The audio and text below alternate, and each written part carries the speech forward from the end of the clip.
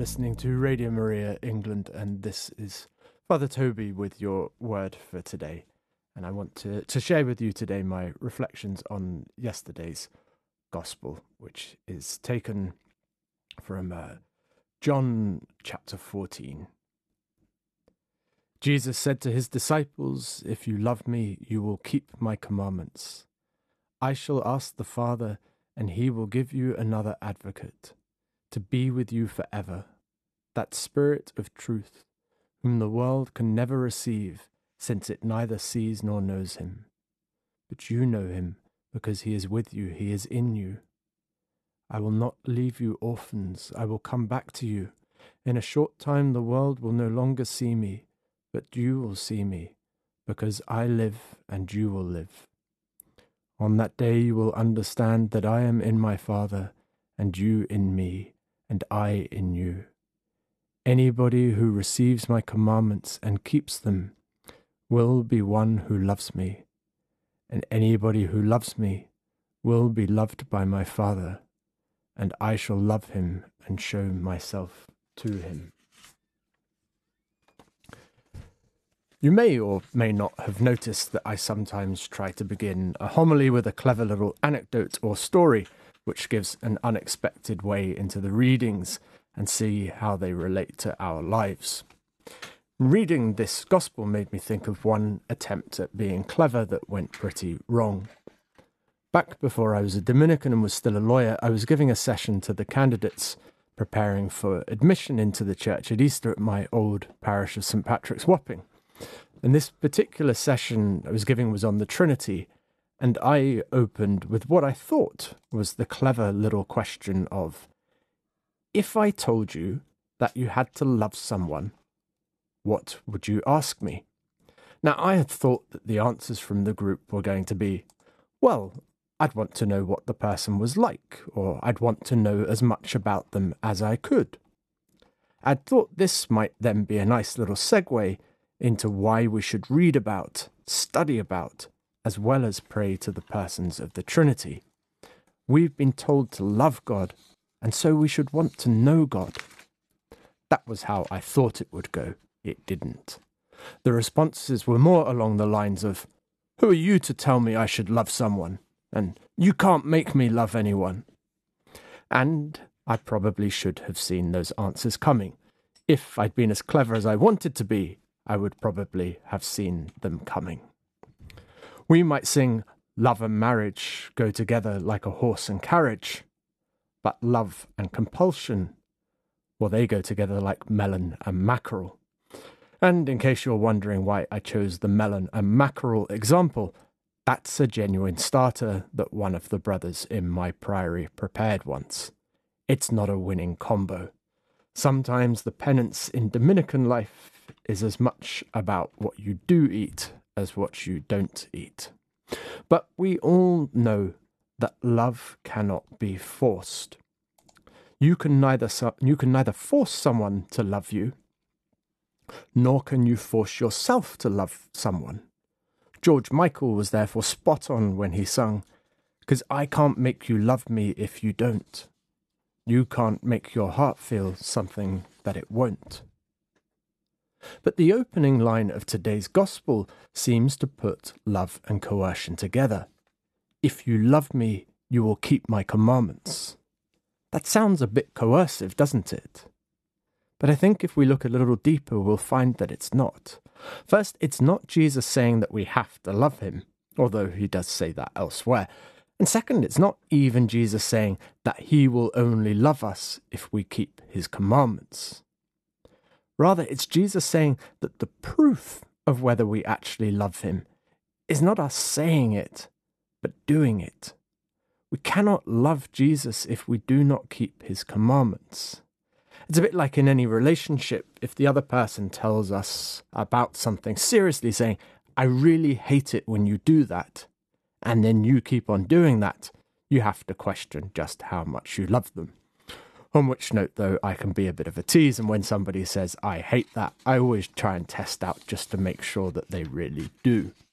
As I said to the parishioners yesterday, perhaps why I've ended up in celibate life. But we can also frame this in a more positive way. When you begin to love someone, you want to know what they love, so that you might love it too. You want to know if they love curry and a Chinese, so that you might bring them these things, and know also that you love some of the same things. And if you're a guy like I was, you hope to find out that the lady doesn't have a particular love for particularly expensive things. Prefer Prosecco to champagne? You're my kind of girl. Again, maybe that's why I've ended up in the Dominicans. But let's think whether we should love Jesus and whether we should keep his commandments. Well, on one level, it's pretty straightforward. Jesus died for you, to save you. Jesus died for you so that you might have eternal life and joy. Yes, you should love Jesus. It's a no-brainer. But as we know, we can't force it. Some people might hear those things and be completely unmoved. They might even think they're true, and yet it doesn't actually resonate. It doesn't have any effect in their lives. So let's think more basically. Why do we love at all? Well, we love things and we love people because we think they're good. Now, we know that we can be mistaken about what is good, but nobody says, I love this thing because it's awful. I love this thing because it's evil. Perhaps the closest we get is when maybe we say, I know that I shouldn't love prawn crackers so much. They're really bad for you. And there we've got an example of loving the flavour or the feeling of something, but knowing at the intellectual level that it's not ultimately good for me. For most of us, be it prawn crackers or something else, there's probably something like that. Something that we'd like to give up because we know it's not good, or in fact, not just give up but not like as much, because we know it's not truly life-giving. But in some way, we're too attached to it, and we find that we struggle to give it up for the sake of something better. In the case of the prawn crackers, the better being lower cholesterol and better health. But the first and most crucial point that I want to draw from all this is not that it can be difficult to love.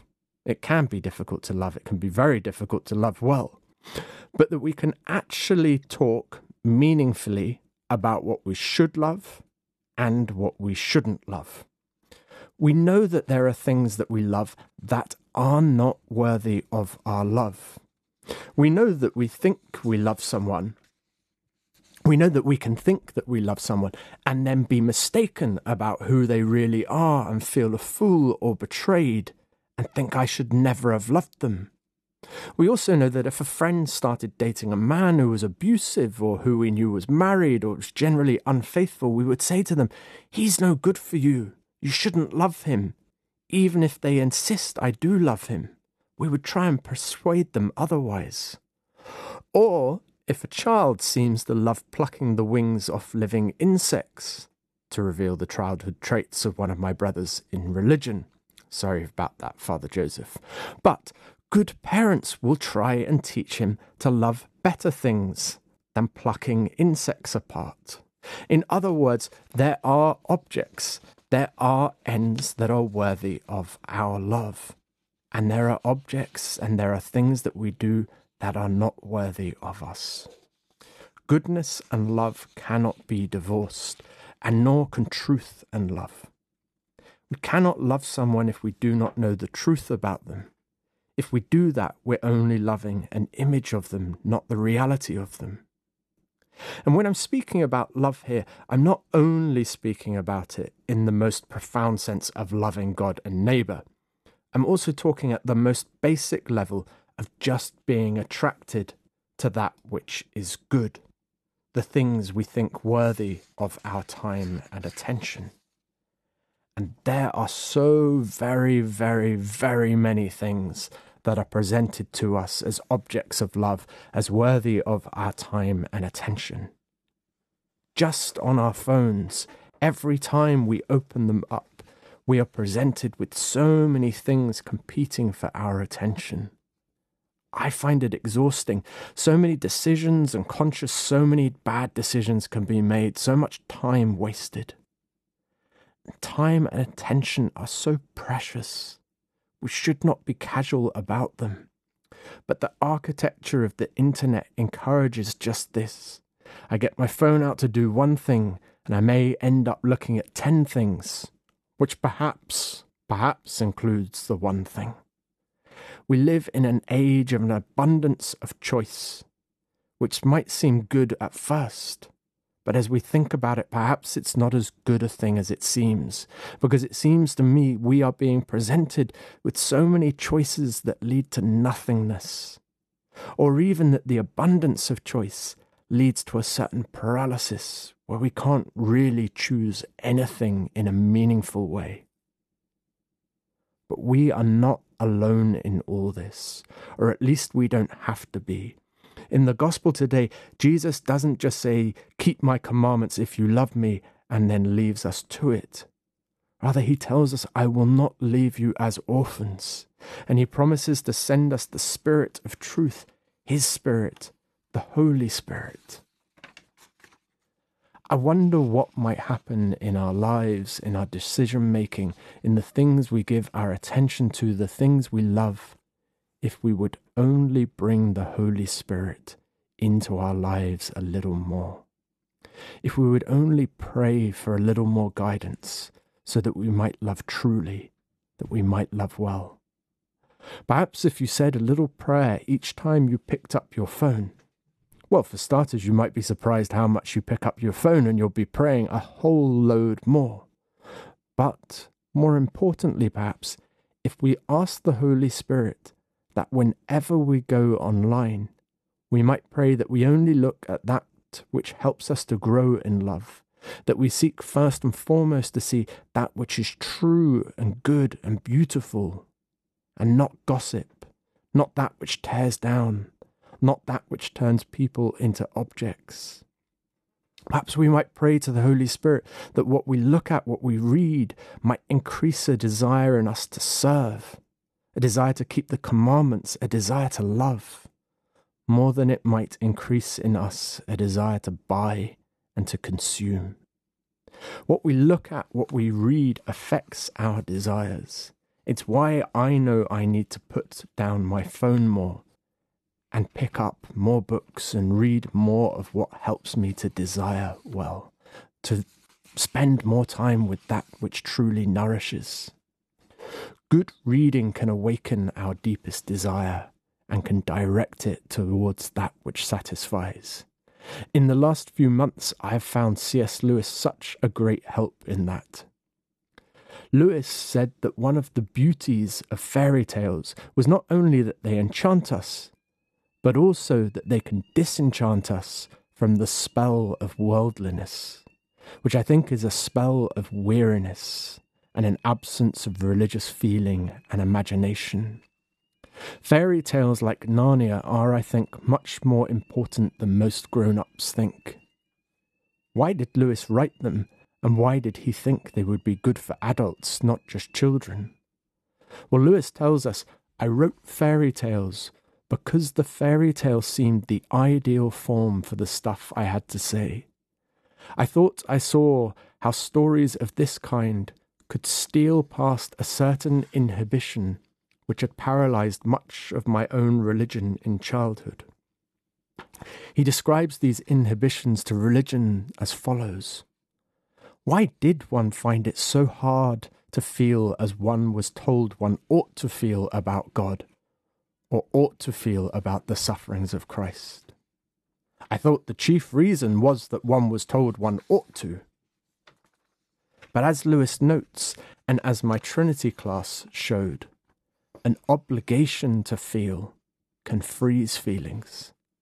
Perhaps there were ages when simply being told you ought to do it would do the trick, but ours is not such an age. And Lewis also saw how simply being told to be reverent didn't help either. A call for hushed voices in church did not create a wonder in him. Rather, as a child, he just came to associate church with lowered voices and the feel of something medical. There was a sterility born out of familiarity, without ever having truly engaged with what was vital and central But, Lewis asks, supposing that by casting all these things of religion, of Christ and the Gospels, supposing that by casting all these things into an imaginary world, stripping them of their stained glass and Sunday school associations which have become tired, one could make them for the first time appear in their real potency. To really awaken our Christian imaginations, to really love Christ and so want to keep his commandments because we see their goodness, because we see that their opposites only bring about death. I'd suggest fairy tales. I'd suggest a reawakening of our childlike imaginations and heroism. I'd suggest Lewis and Tolkien. But I'd also suggest the lives of the saints, those in whom we see the Holy Spirit active across all time and all ages, making things ever new. O igni spiritus paracliti, vita vitae omnis creature, Sanctus es vivificando formas. Sanctus es ungiendo periculos effractos. Sanctus es dergendo fetida vulnera. O spiraculum sanctitatis, o ignis caritatis, o dulcis gustus in pectoribus, et infusio cordium in bono odore virtutum. O fons purissimus, in quo consideratur,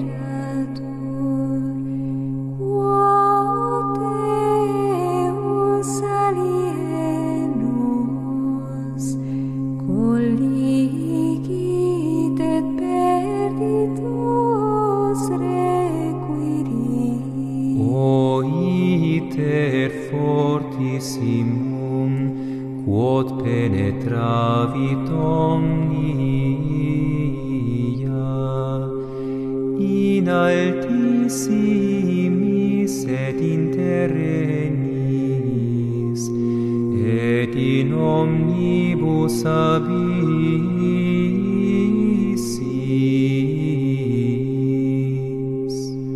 Tu omnes componis et colligis. De te nubes fluunt ter volat, lapides humorem habent,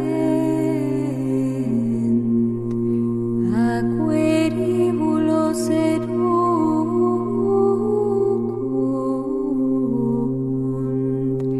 et terra viriditatem sudat.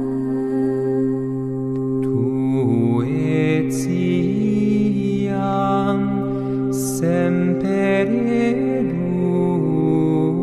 educis doctos per inspirationem sapientiae leti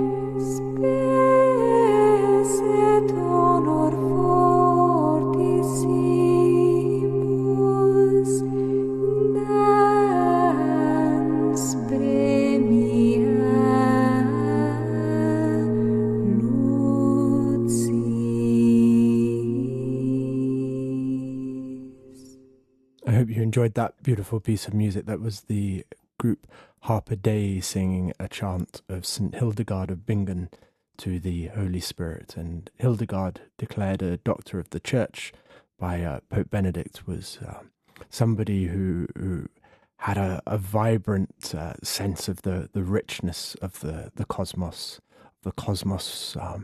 full of wonder and meaning, as enchanted because she saw all of it as touched by God.